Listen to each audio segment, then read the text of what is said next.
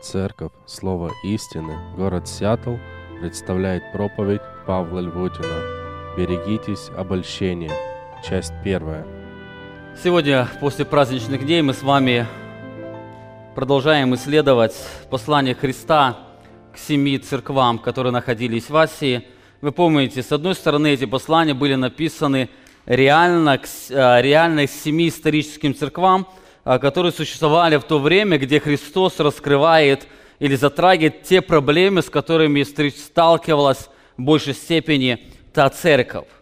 С другой стороны, каждое послание, оно заканчивается очень важными словами, которые раскрывают, что это послание обращается для каждой церкви. Через них Дух Святой проповедует важные уроки для каждого из нас. Вы помните, Христос неоднократно говорил, что имеющий ухо слышит, да слышит, что Дух говорит церквам. И сегодня мы с вами продолжаем исследовать те уроки, которые мы находим в этих посланиях Иисуса Христа. Сегодня мы с вами подошли к 4 церкви, это послание Фиатирской церкви. Город Фиатир находился в большой долине между Пергамом и Смирной. Пергамом мы изучали церковь прошлое воскресенье до праздников. Помните, это была столица Асии. Смирно мы коснемся через несколько воскресений этой церкви. Это был небольшой городок, который не был хорошо укреплен от врагов. Часто, когда враг приходил в Асию, то он проходил через эту долину, чтобы подойти к столице Асии, городу Пергама. И чаще всего этот город, он подвергался опустошению и разрушению. Именно чтобы подойти к Пергаму, нужно было пройти через эту долину. И чаще всего в этой долине размещался военный гарнизон Ассийской империи. Таким образом, этот город очень часто подвергался разрушению, и он вновь восстанавливался. После завоевания Римом в этой местности так наступил римский мир. Вы помните, Римская империя, она разрослась, и уже военного вторжения или опасности военного вторжения существовало намного меньше. И в течение этого времени маленький город Фиатир, он превратился вместо военного в торговый или ремесленный центр. Особое значение для этого города было производство шерсти, тканей и пурпура, или как в Библии часто называется это багряница. Вы помните, в книге «Деяния апостола» мы встречаем женщину, которую звали Лидия. Написано, что она была из города Фиатир, торговавшая багряницей. То есть она была выходец или выросла в этом городе, скорее всего, ее бизнес был связан с тем городом, и она в Асии торговала багряницей. Историки говорят, что в этом городе существовали ремесленные сообщества или цеха, которые сильно похожи на современные профсоюзы, занимающиеся защитой прав своих работников. Сегодня в Америке мы сталкиваемся с различными профсоюзами, особенно очень яркий такой профсоюз сегодня встречается Union, который занимается тем, чтобы защищать права работников. Но знаете, это не что-то новое. В маленьком городке Фиатир, который был ремесленным городом или центром ремесла и торговли, в этом городе также были эти определенные сообщества, или в то время их называли цеха, которые занимались защитой интересов или прав работников. Но более интересно, что в то время каждый цех имел своего бога-хранителя, которому они поклонялись. Это поклонение включало в себе определенные религиозные праздники, жертвоприношения, и часто эти праздники они были связаны с сексуальными грехами, которые являлись частью религиозной жизни или религиозного поклонения. Именно в этом была особая опасность для верующих. И если они хотели, чтобы их ремесло приносило доход, они должны были принадлежать к определенному сообществу или определенному цеху. А если они вступали в определенное сообщество, значит, они давали согласие, они обещали, что они вместе будут поклоняться этому Богу-хранителю или этому Богу сообщества. Им нужно будет посещать определенные праздники, есть идоложертвенное и порою совершать сексуальные грехи, которые являлись частью поклонения этого Богу. И если этот человек находился в этом сообществе, и он не и делал то, что делали эти, и это сообщество или общество или цех, он начинал терять определенное процветание, то, скорее всего, люди обвиняли этих людей, потому что они, находясь в этом сообществе, не поклоняются Богу, и их Бог прогневляется на них и не дает им успех. И по этой причине верующим людям или нужно было исполнять все правила этого общества или цеха, или нужно было выйти им из этого общества, а значит, потерять работу, лишить себя средств к существованию или оставаться в этом сообществе, идя на компромисс со своей совестью. Именно с этой опасностью сталкивался каждый верующий, живущий в этом городе. Именно в это трудное время для этой церкви Иисус Христос посылает им послание. Они получают личное послание Иисуса Христа, где Он обращается к страдающей церкви. Многие из них уже потеряли хорошую работу. Кто-то шел на компромисс со своей совестью. И в этом послании Христос обращается к этой церкви. Давайте вместе с вами посмотрим на это послание, удивительное послание Христа. Откровение, 2 глава, с 18 стиха. Христос говорит: «И ангелу Фиатирской церкви напиши». Бог обращается к пастору этой церкви и говорит: «Так говорит Сын Божий, у которого очи, как пламень огненный, и ноги, подобны халкаливану. Знаю твои дела, и любовь, и служение, и веру, и терпение твое, и то, что последние дела твои больше первых. Но имею немного против тебя, потому что ты попускаешь жене Изавели, называющей себе пророчицею, учить и водить в заблуждение рабов моих, любодействовать и есть идоложертвенное. Я дал ей время покаяться в любодеянии ее, но она не покаялась. Вот я повергаю ее на одр и любодействующих с нею в великую скорбь, если не покаются в делах своих. И детей ее поражу смертью, и разумеют все церкви, что я есть испытывающий сердца и внутренности, и воздам каждому из вас по делам вашим. Вам же, прочим, находящимся в Фиатире, которые не держатся сего учения и которые не знают так называемой глубин сатанинских, сказываю, что не наложу на вас иного бремени. Только то, что имеете, держите, пока приду. Кто побеждает, соблюдает дела мои до конца, тому дам власть над язычниками. И будут пасти их жезлом железным, как сосуды глиняные, они сокрушатся, как и я получил власть от Отца моего, и дам ему звезду утреннюю. Имеющий ухо слышит, да слышит, что Дух говорит церквам». Это одно из самых больших посланий Иисуса Христа, где большая часть этого послания, оно связано с проглашением Божьего суда. Вы помните, Ефесская церковь столкнулась с охлаждением любви к Богу. Он говорит: «Но имея против тебя то, что ты оставил первую любовь твою». Церковь в Смирне, она испытывала страх пред грядущими опасностями, именно поэтому Бог обращается к Смирнской церкви и призывает их к тому, чтобы они не боялись то, что грядет на них. Они не боялись. Церковь в Пергаме была толерантна к нечестию людей. Христос говорил: у тебя, в твоей церкви есть люди, которые держатся всего учения. Но в церкви в Фиатире появлялась толерантность лжеучителям, которые обольщали церковь. Христос говорит: у тебя там есть женщина по имени Изавель, которая называет себя пророчицей.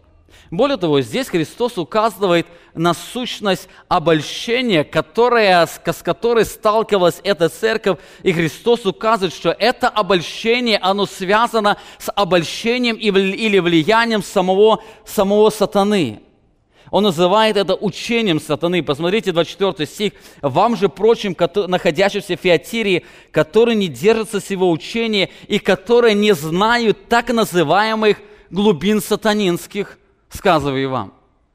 Которые не знают так называемых глубин сатанинских. Обратите внимание, если в Смирне была синагога сатаны, то есть там церковь испытывала давление извне от иудеев, которые преследовали эту церковь. Если в Пергаме был престол сатаны, указывающий на то, что в этом городе господствовала сатанинская религия, которая также оказывала давление на верующих извне, то в Фиатире дьявол нападал на церковь изнутри. Там были лжеучителя, которые, глубоко упав в сатанинское учение, обольщали верующих людей. Именно во время процветания служения лжеучителей эта церковь получает послание от Иисуса Христа.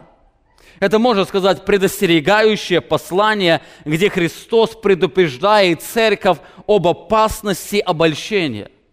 Это реальная опасность, это не просто мнимая опасность, которая может затронуть верующих людей. Он говорит об реальной опасности обольщения.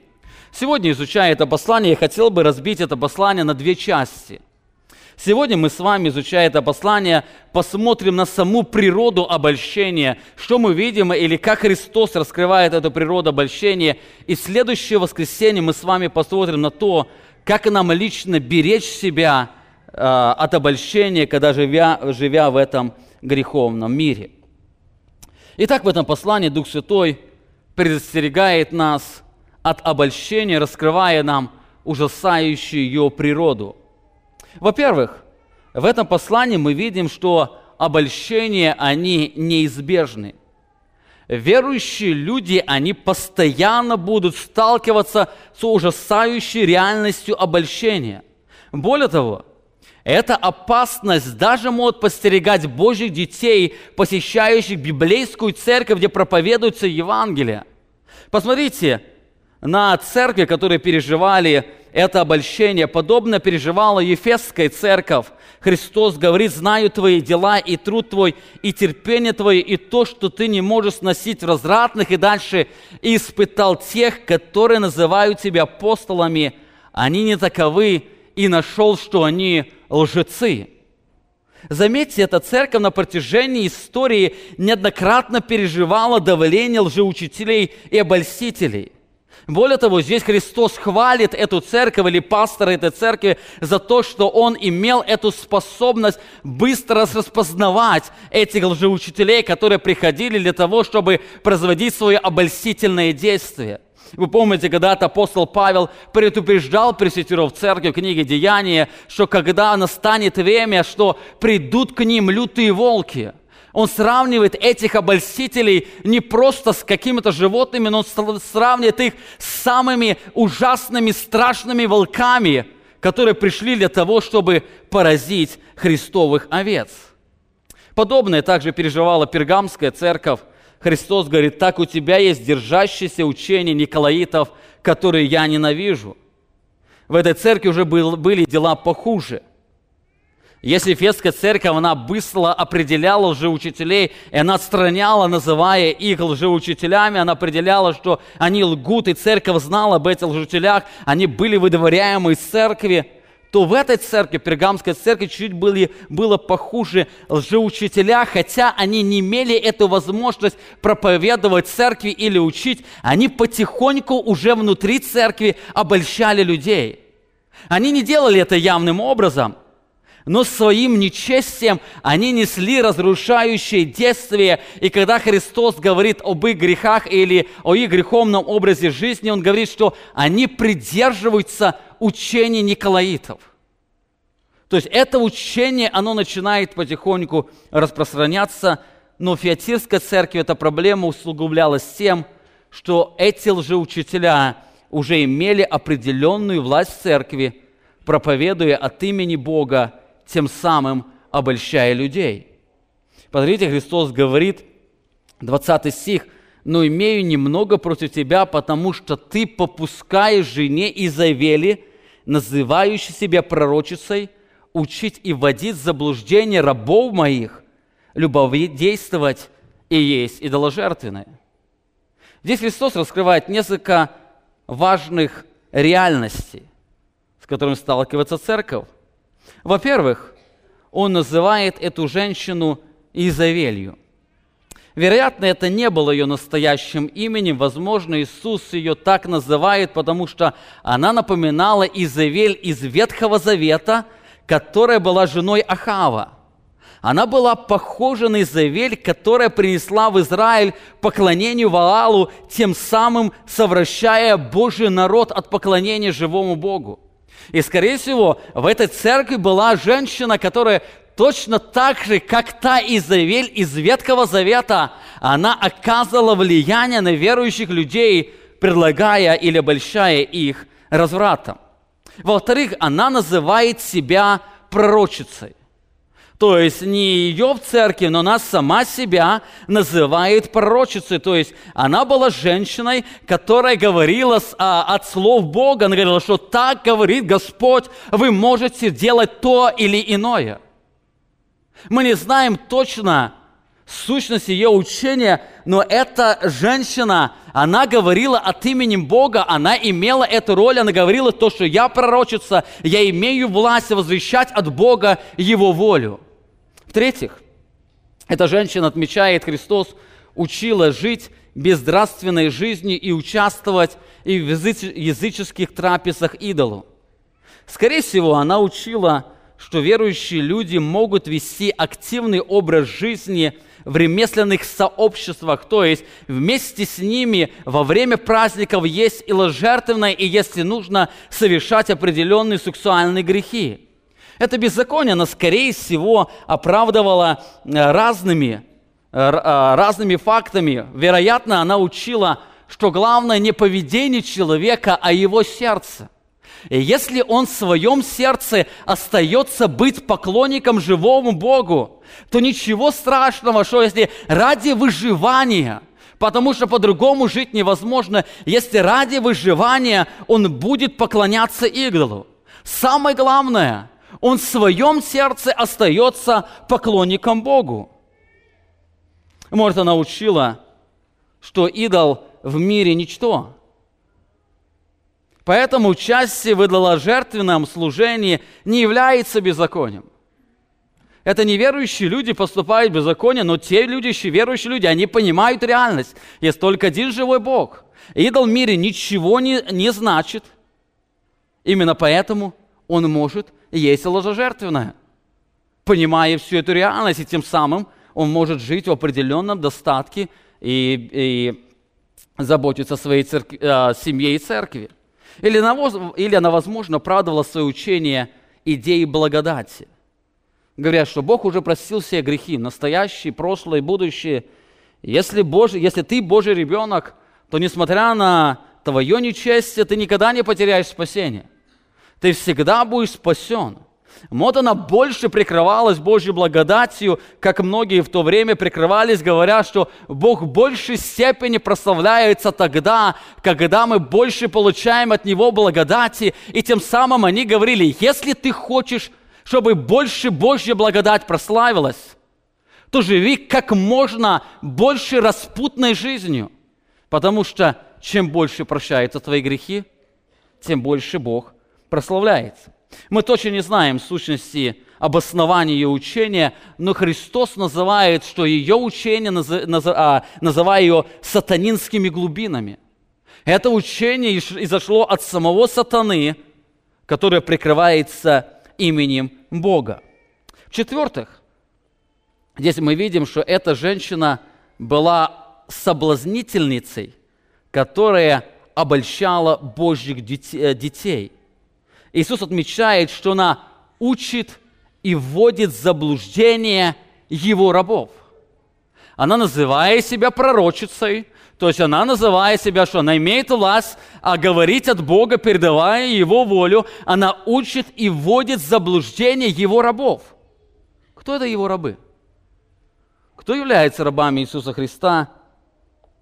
Это истинные Божьи дети. Это истинные Божьи дети. Это лжепророчница, она вводила в заблуждение Божьих детей.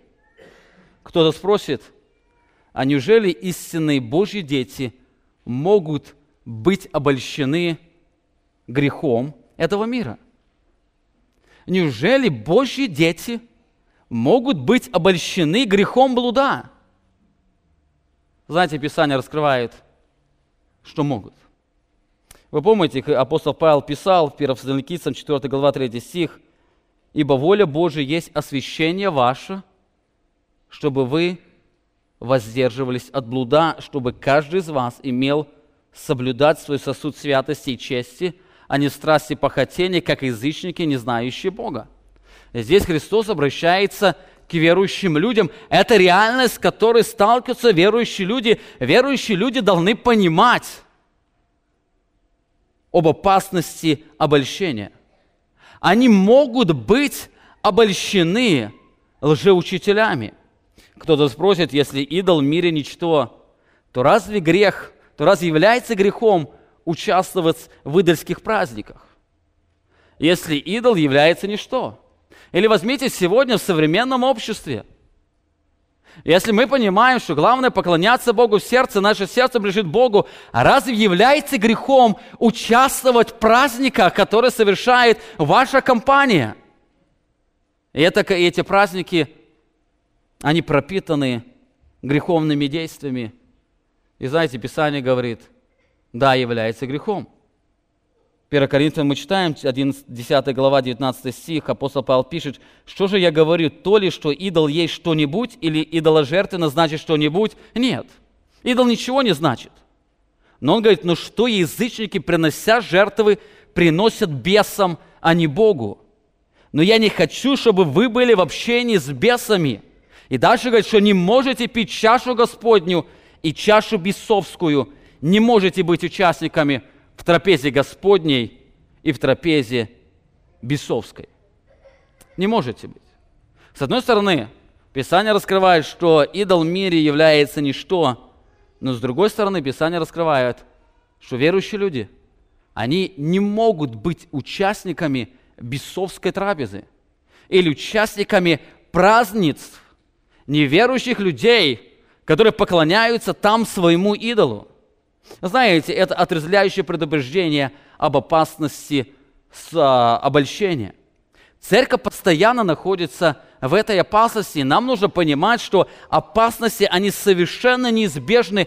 Каждый из нас, он сталкивается с определенного рода обольщением.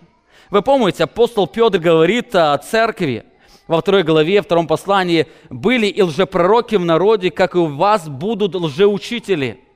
Говорит, это было в израильском народе, так у вас будут лжеучители, которые ведут пагубные ереси и, отвергаясь искупившего их Господа, навлекут сами на себя скорую погибель, и многие последуют их в разврату, и через них путь истины будет поношение. Здесь апостол Петр говорит о реальности, это обязательно будет. Но посмотрите, апостол Петр в следующей главе еще ярче раскрывает эту реальность. В 3 главе, 3 стихе он говорит: «Прежде всего знайте». Прежде всего знайте, это то, что вы должны знать. Вы должны знать прежде всего знайте, что в последние дни явятся наглые ругатели, поступающие по собственным своим похотям. Это предупреждающая реальность. Это предупреждение для церкви последнего времени. Верующие люди должны знать, что в последнее время явится очень много обольстителей. Явится очень много обольстителей. Вы знаете, сегодня я, наверное, каждую неделю получаю какой-то имейл для церкви от какого-то пастора, который начинает якобы предсказывать пришествие Иисуса Христа. Они начинают предсказывать явные, которые должны совершиться события ужасающие. И где-то в этом послании всегда содержится какой-то определенный призыв. То ли отмечать определенные праздники, то ли от чего-то убегать, то ли куда-то уезжать или еще что-то. Но вы знаете, я изучаю книгу «Деяния апостолов», я читаю, там ясный призыв Христа. Вы помните, когда ученики задали вопрос: «Скоро ли ты будешь восстанавливать царство?» Что он сказал? «Не ваше дело знать времена и сроки, но вы примете силу Духа Святой, будете мне свидетелями. Знаете, это не только повеление для учеников, это повеление для всех верующих. Вы исполнены Духом Святого. Не ваше дело знать времена и сроки, когда Бог будет восстанавливать свое царство. Но чем вы должны заниматься? Заниматься проповедью Евангелия. Евангелие нужно проповедовать. Сегодня появляется все больше и больше обольстителей, которые вместо проповеди Евангелия начинают проповедовать разные свои идеи.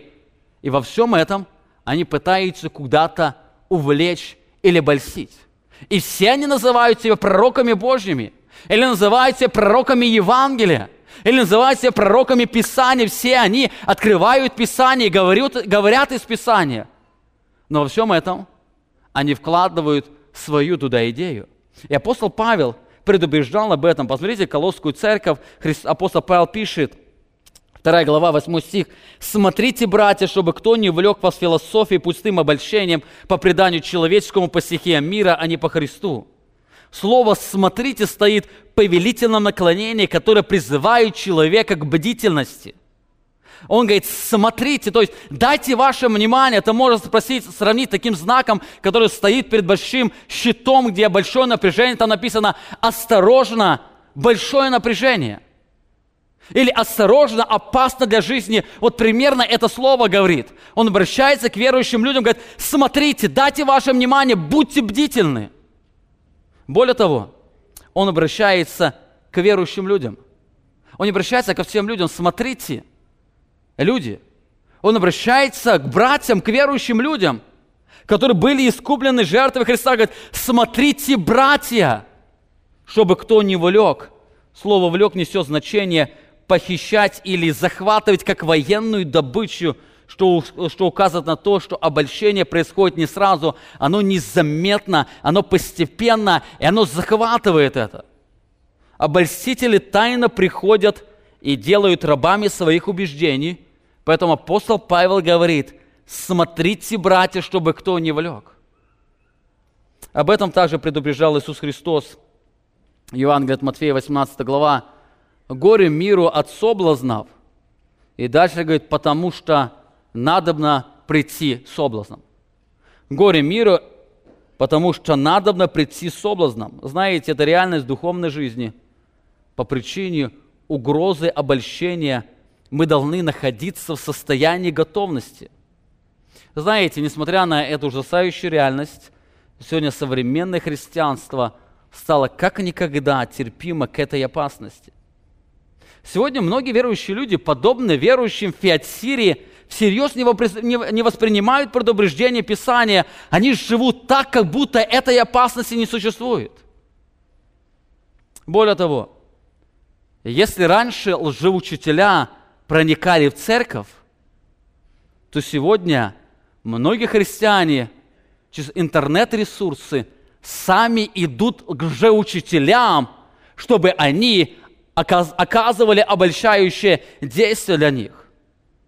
К сожалению, сегодня много искренних христиан, которые без разбору слушают разных проповедников, которые льстили бы их слуху.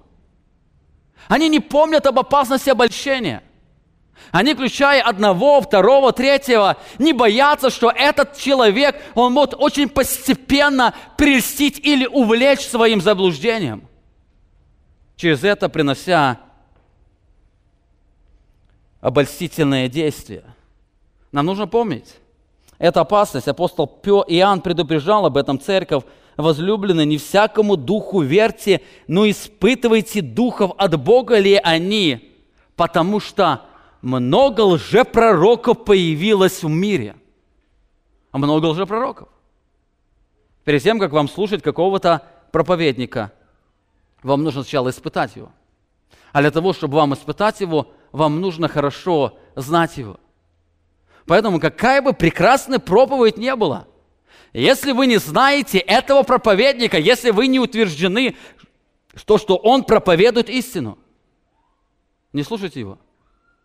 Может, он действительно хороший проповедник, но вы не зная его и понимая опасность обольщения, потому что много лжеучителей появилось в мире, остерегайтесь этого явления. Это напоминание Иоанна дало насторожить нас. Их было много вчера, их было много сейчас, их будет очень много завтра. Это реальность, в которой развивается церковь. Итак, это первое. Мы должны понимать, что обольщения неизбежны. Если вы не сталкиваетесь с обольщением лжеучителей, это не потому, что их нет в вашей жизни. Это связано с тем, что, скорее всего, вы обольстителям позволяете вас обольщать. Их очень много. Каждый человек, он должен помнить, он должен находиться на стороже своего сердца. Очень много обольстителей в этом мире. Обольщение неизбежно. Каждый из нас, он сталкивается с этим. Поэтому мы должны быть на стороже своего сердца. Во-вторых, в этом послании мы видим, что обольщения не только неизбежны, но обольщения, они очень привлекательны. Христос указывает, что служение Завели было направлено на то, чтобы вводить в заблуждение Его рабов. Она учила вводить в заблуждение Его рабов. Кто-то может спросить, а неужели Изавели удавалось это сделать?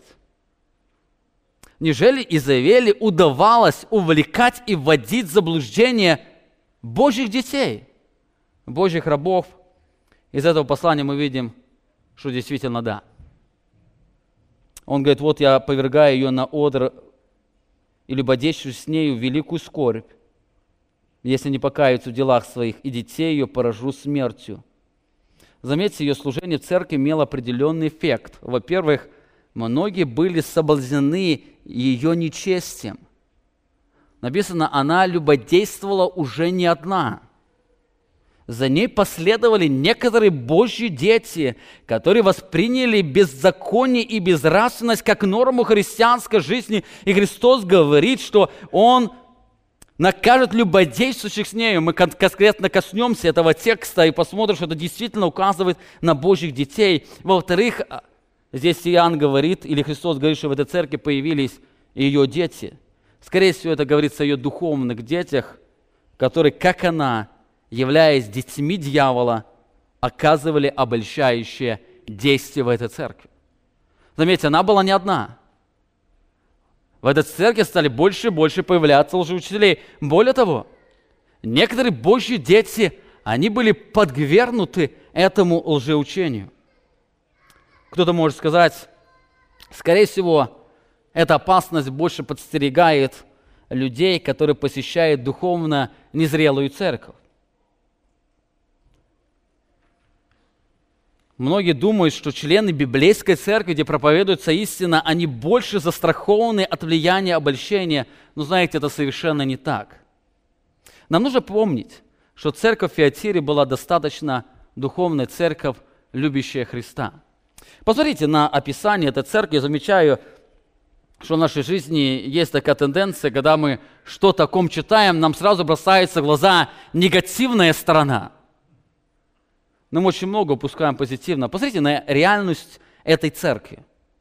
Христос говорит, знаю твои дела. Это с положительной стороны. Он знает ее дела. То есть, если он знает ее дела, значит, у ней были определенные дела, которые были отмечены самим небом. Он знает ее дела. Более того, он говорит, знаю твою любовь. Он знает ее любовь. Вы помните, первая церковь, Ефесская церковь, что там была за проблема? Недостаток любви. Первая церковь, хорошая церковь в Ефесе, она оставила первую любовь, но мы видим, церковь в Фиатире, она проявляла эту любовь. Христос отмечает, что у ней была любовь, она возрастала, эта церковь возрастала в любви к Богу и к людям. Эта церковь, она имела эту любовь. Более того, Христос говорит, я знаю твое служение. Это не была бездейственная церковь. Она совершала служение ради славы Иисуса Христа. Эта церковь была посвящена служению Иисусу Христу. Более того, Христос отмечает, Он знает ее веру. Христос знает их веру или, другими словами, верность Ему. Он знает их верность, несмотря на трудности жизни, давление ремесленных сообществ. Эта церковь оставалась верной Иисусу Христу. Христос знает их терпение или выносливость. У них было терпение или выносливость.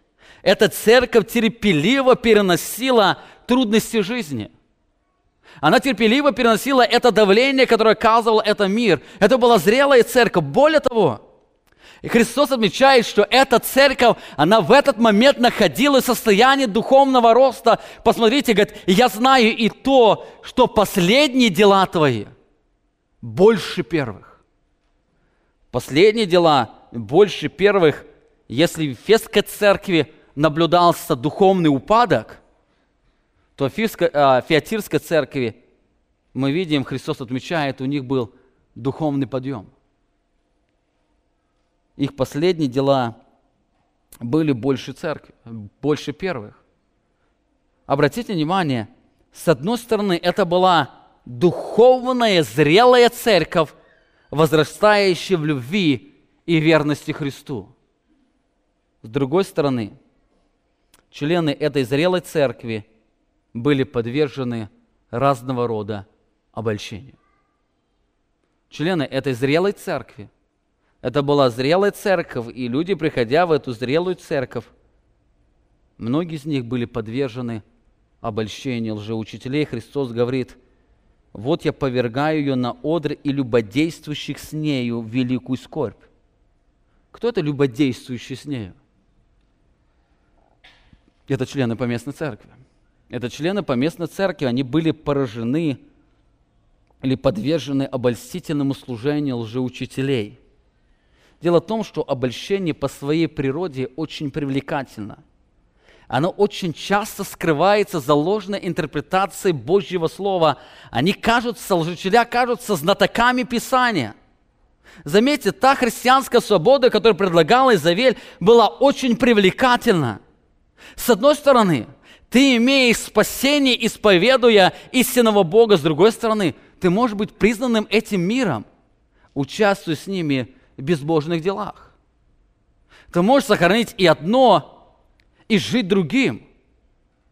Это по-особому привлекало сердца людей. Это было по-особому привлекательное учение. И нужно понимать, что наше сердце, оно всегда находит отклик на то, что предлагается нашей плоти. И лжеучителя, и сатана очень хорошо это знают. Сатана, лжеучителя очень хорошо знают, что люди очень сильно интересуются то, что будет завтра, или событиями будущего времени. Именно поэтому лжеучителя, они постоянно проповедуют о будущем. Они постоянно предсказывают, что завтра будет, и за этим самым они что-то начинают предлагать. Или они, искажая Божью благодать, пытаются оправдать какие-то человеческие пороки. Знаете, Писание постоянно предупреждает о сильной привлекательности обольщения. Об этом Петр говорил, что, говорит, и многие последуют их разврату, и через них путь истины будет поношение. Заметьте, служение лжеучителей всегда будет успешен по причине привлекательности их учения для испорченного человеческого сердца. Писание всегда отмечает невыразимый успех лжеучителей, и многие последуют их разврату. Христос также говорил, и многие лжепророки восстанут, и написано, и прельстят многих. Опять здесь стоит слово «многих». Они прельстят многих. Более того, они настолько будут успешны, что будут стараться прельстить даже истинных Божьих детей. Христос говорит, ибо станут лжехристы и лжепророки, и дадут знамения, великие чудеса, чтобы прельстить, если возможно, и избранных. Если возможно, из избранных. Мы должны понимать об опасности этой реальности. Именно поэтому апостол Павел предупреждает об опасности соблазна и обольщения. Он пишет Коринфской церкви, посему кто думает, что он стоит? Берегись, чтобы не упасть. Ибо кто думает? Кто думает, что он стоит в истине, берегись, чтобы не быть обольщенным лжеучителями. Кто думает, что он стоит вдали от греха, берегись, чтобы грех не обольстил тебя. Заметьте, Писание, оно раскрывает эту ужасающую опасность. Это то, о чем должны постоянно помнить христиане. Обольщения, они совершенно неизбежны. Каждый из нас будет сталкиваться с обольщением. Во-вторых, обольщение, оно очень привлекательно. И если мы не будем стоять на стороже нашего сердца, это обольщение, оно обязательно найдет отклик в нашем сердце, независимо даже на вашу духовную зрелость.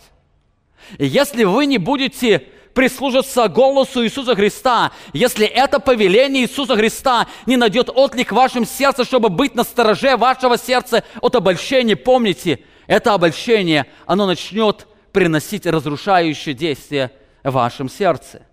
Берегитесь, братья. Итак, мы посмотрели на две очень важные природы обольщения. Они неизбежны, они привлекательны. И последнее, на что мы обратим сегодня в этом послании. В этом послании мы видим, что обольщения, они также и опасны. Это, наверное, самое страшное обольщение. Они, с одной стороны, привлекательны, с другой стороны, они всегда несут проклятие.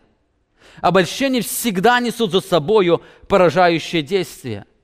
В этом послании Христос указывает на себя, как на всезнающего и справедливого судью, испытывающего сердца людей. Он говорит ангелу Фиатирской церкви, напиши: «Так говорит Сын Божий, у которого очи, как пламень огненный, и ноги подобно халкаливану». И мы с вами, когда изучали 1 главу, говорили, что это указывает на очистительное служение Иисуса Христа. Глаза Иисуса Христа, они все видят. Его ноги направлены туда, чтобы совершить очищающий свой суд. В этом послании мы слышим приговор Божьего суда над некоторыми категориями людей. Я хотел бы сегодня раскрыть 3 категории людей, которые мы находим в этом послании. Есть 4 категории людей, но одна категория, они обобщаются, можно обобщить в одну категорию.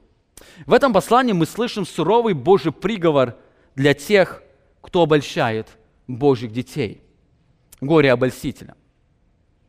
Христос говорит: «Я дал ей время покаяться в любодеянии ее, но она не покаялась». И дальше он провозглашает свой суд.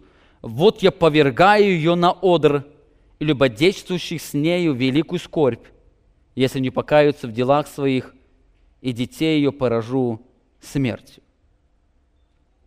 Это прошение Божьего суда, во-первых, мы видим над Изавелью, которая называет себя пророчицей. Христос указывает, что Он повергает ее на одр. Вот я повергаю ее на одр. Что это значит? Что значит, что Он повергает ее на одр? Слово «одр» означает кровать, постель или ложе. Вот я повергаю ее на кровать. Что это значит? Некоторые предполагают, что здесь говорится о какой-то болезни, то есть о постели болезни. Он ее положит на кровать, то есть она заболеет. То есть Христос указывает, что Он поразит ее страшной болезнью.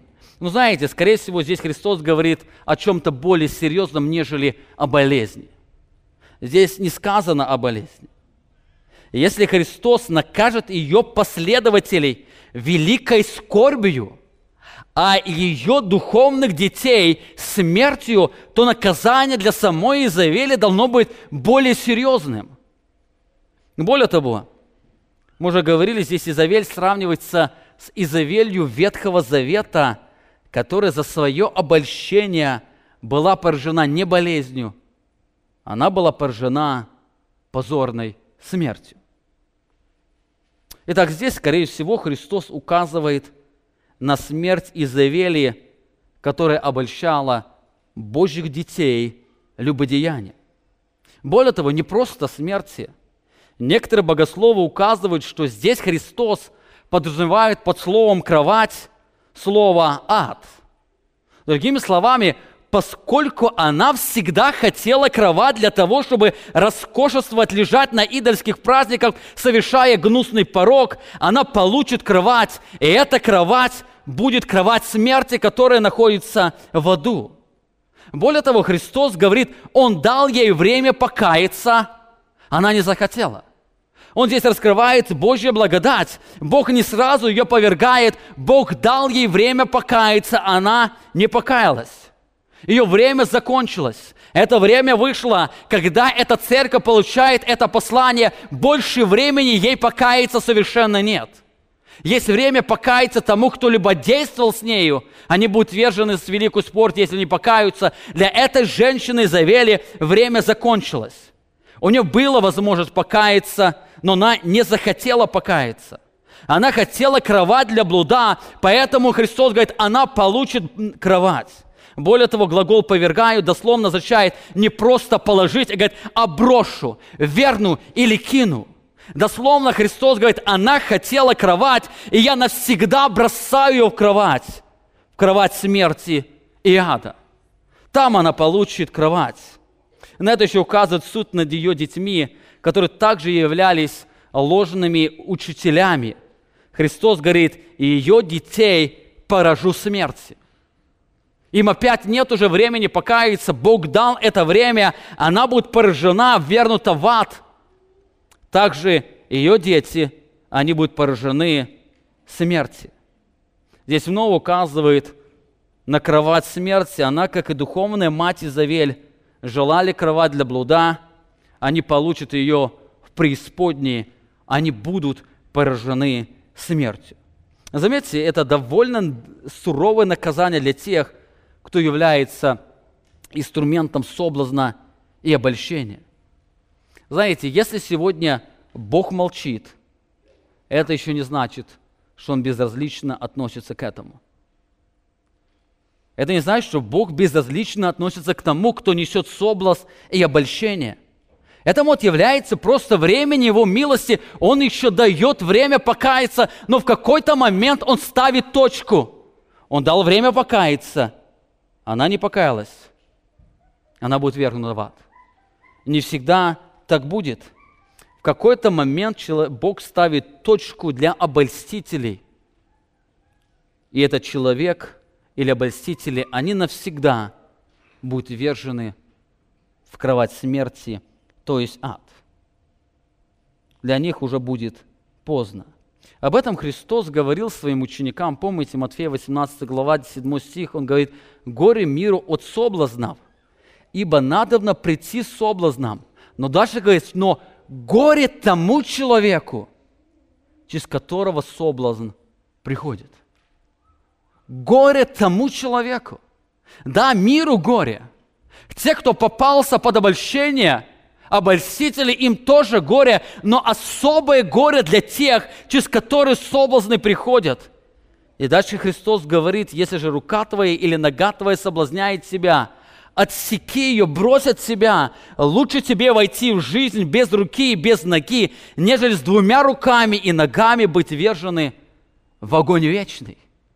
Он говорит о наказании Божьего суда в аду. Или если глаз твой соблазняет тебя, вырви его и брось от себя. Лучше тебе с 1 глазом войти в жизнь, нежели с 2 глазами быть вержену в гиену огненную. Он вновь указывает на страшный суд Божьего суда. Горе обольстителям, Бог говорит, я дал ей время покаяться. Она не покаялась.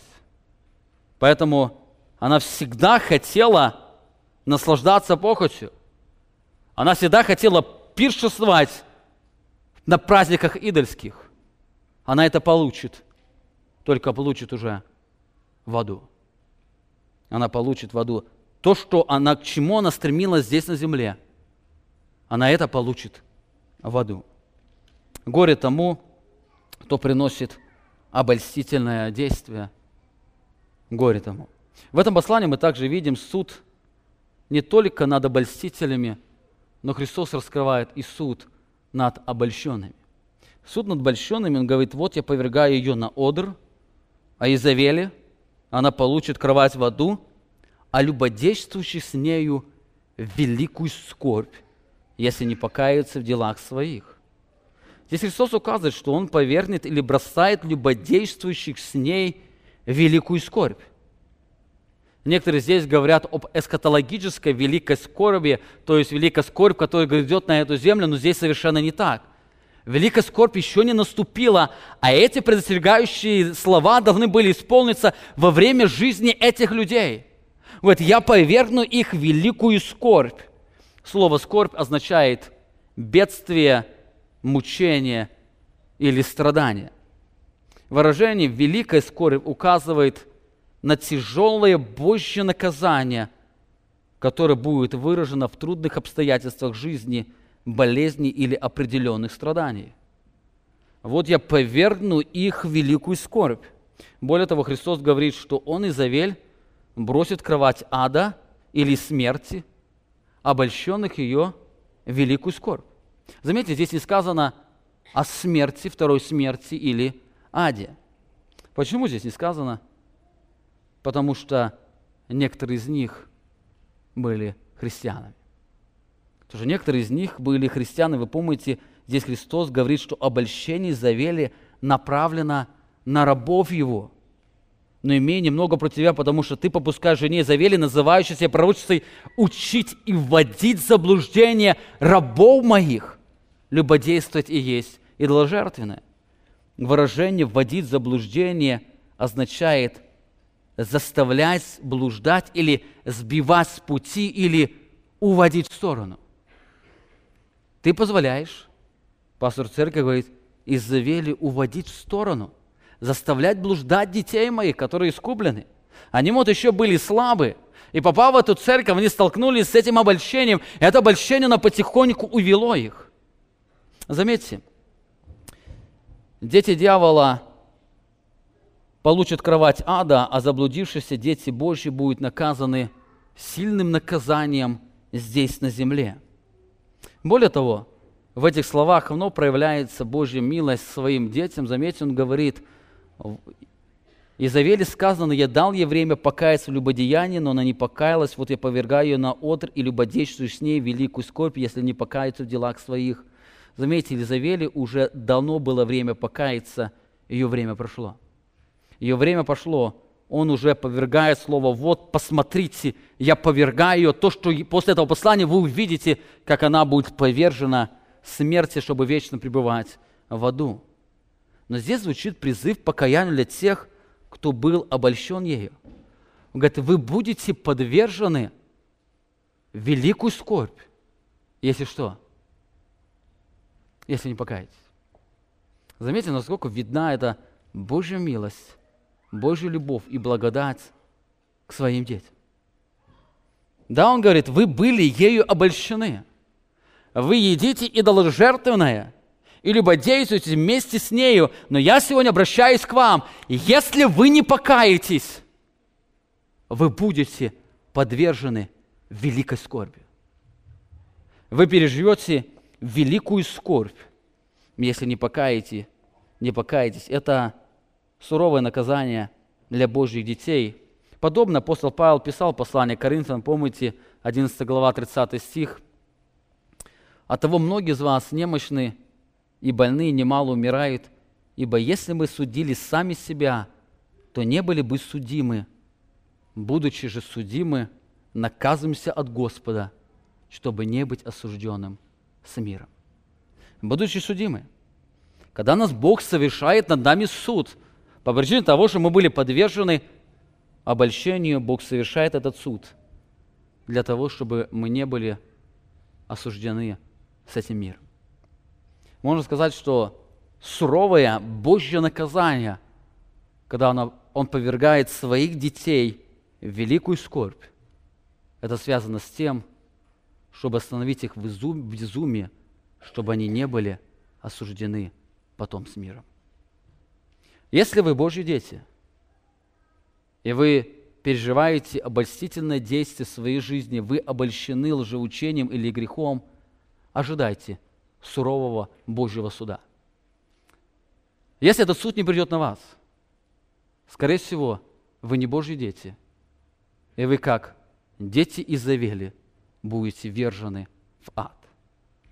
В послании к Евреям мы читаем, кого Бог любит, того наказывает. Бьет же всякого сына, которого принимает. Бог делает любящим Бога, Он все делает, чтобы было ко благу, то есть к участию в небесной славе. И Божье наказание – это проявление Божьей милости, Божьего суда для того, чтобы Его дети, они остановились перед обольщением этого мира. Итак, мы видим суд над двумя категориями. Божий суд над теми, кто обольщает, суровый Божий суд, суд ада.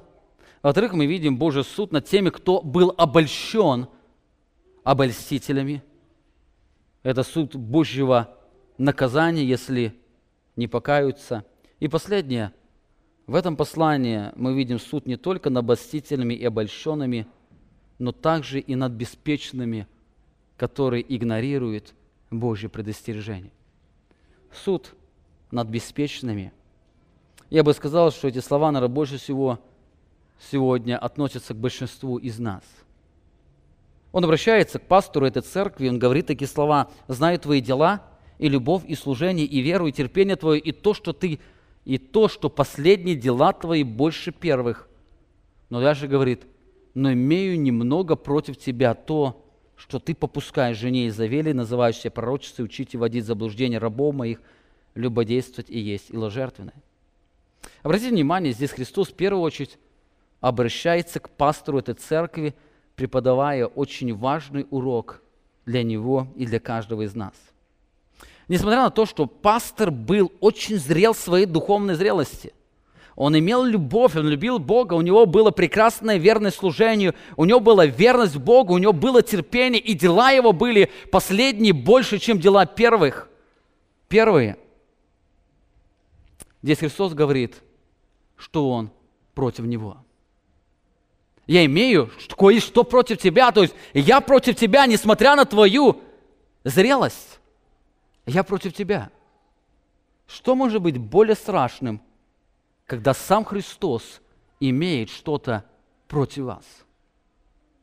Что может быть более страшным, когда сам великий Бог, который имеет очи, пронзительные очи, и которого ноги направлены для суда, он что-то имеет против вас? Это не то, что пастор имеет что-то против вас, или родители, или еще кто-то, или правительство, но сам Бог имеет что-то против вас. Христос указывает, что Он имеет против него то, что Он позволяет жене Изавели учить и вводить в заблуждение. Он позволяет. Позвольте мне сказать очень важные слова. Во-первых, это важное предупреждение для служителей церквей или служителей поместной церкви. Христос против тех, кто позволяет лжеучителям или обольстителям учить и вводить в заблуждение Божьих детей. Каким образом? То ли здесь, за кафедрой, но в нашей церкви это сложнее, у нас не проповедуют все подряд, то ли, может, на малых группах. А может быть, предлагая слушать определенных проповедников, которые являются обольстителями. И Бог говорит: я против тех, кто позволяет учить рабов моих. И если вы не знаете этого проповедника, и не знаете, насколько он является истинным проповедником, и вы предлагаете кому-то слушать этого проповедника, помните, Бог говорит: я против тебя.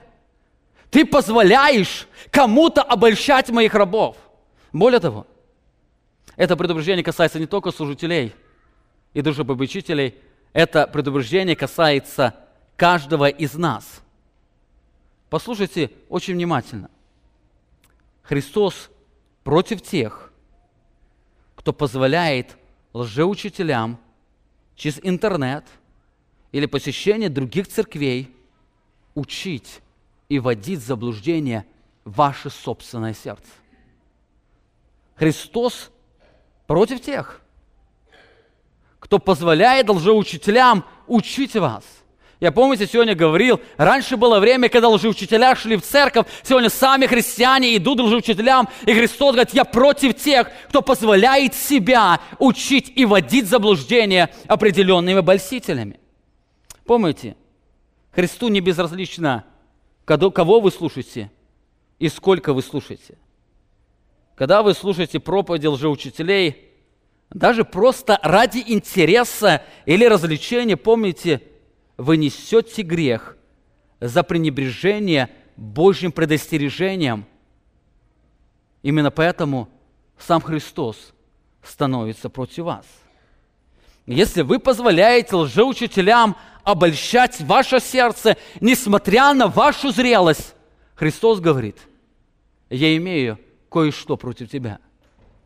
Ты попускаешь тому проповеднику учить и вводить в заблуждение твое собственное сердце для того, чтобы оно не было верным мне.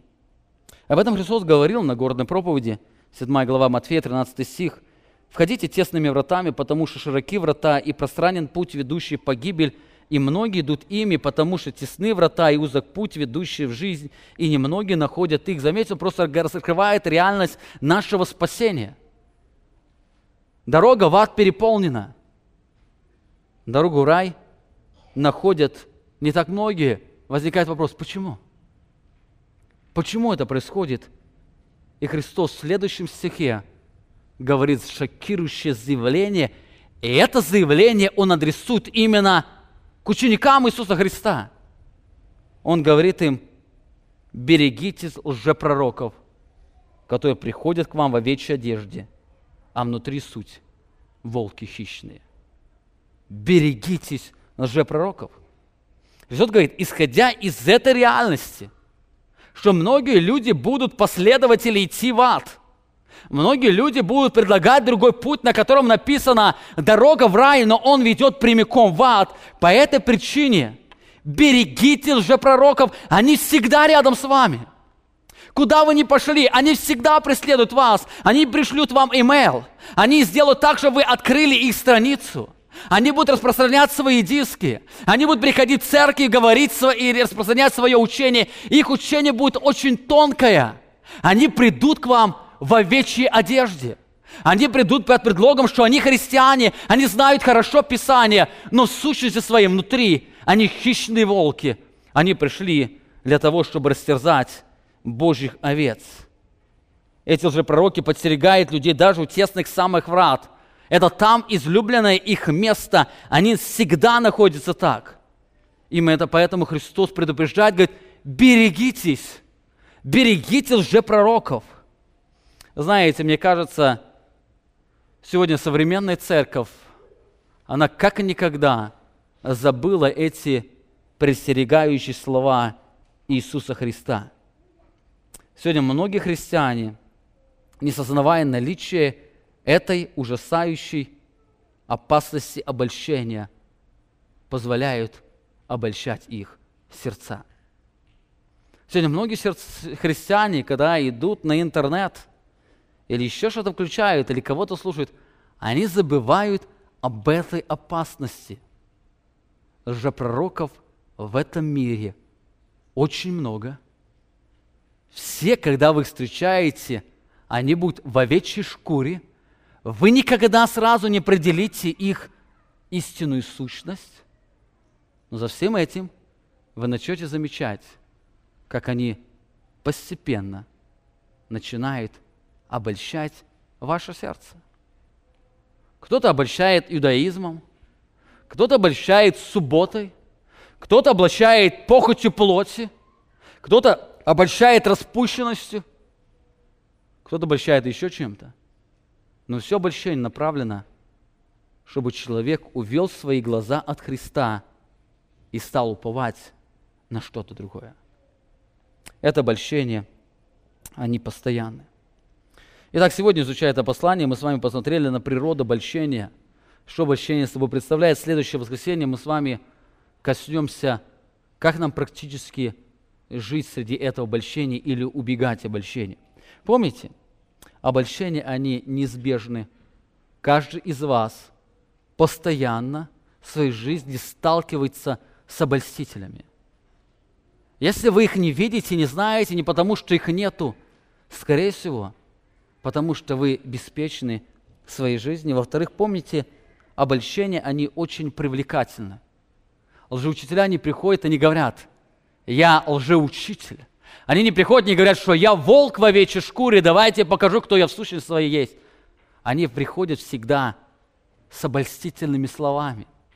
Как когда-то дьявол пришел. Его все слова для Евы казались тем, что он заботится о ее благе. Точно так же обольстители, они предлагают спасение, они предлагают очень многие благословения, но в сущности своей за это называется обольщение. В-третьих, помните об опасности обольщения. Эта опасность, она существует для всех.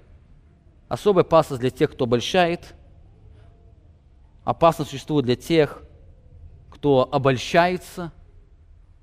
И также опасность существует для тех, кто беспечен по отношению к этому Божьему предостережению. Заканчивая эту проповедь, я хотел бы закончить словами апостола Петра.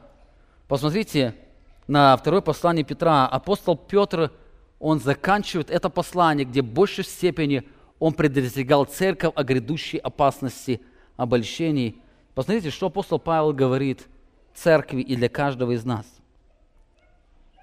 Итак, вы, возлюбленные, будучи предварены о сем, то есть об опасности обольщения, берегитесь.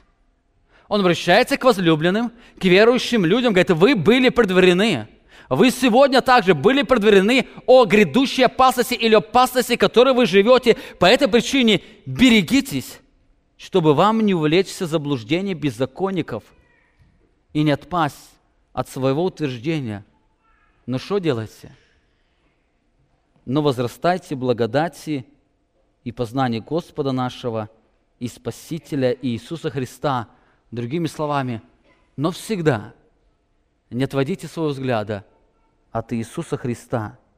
И он заканчивает, что Ему, только Христу слава, и ныне, и в день вечный. Аминь. Итак, апостол Петр говорит, вы были об этом предупреждены.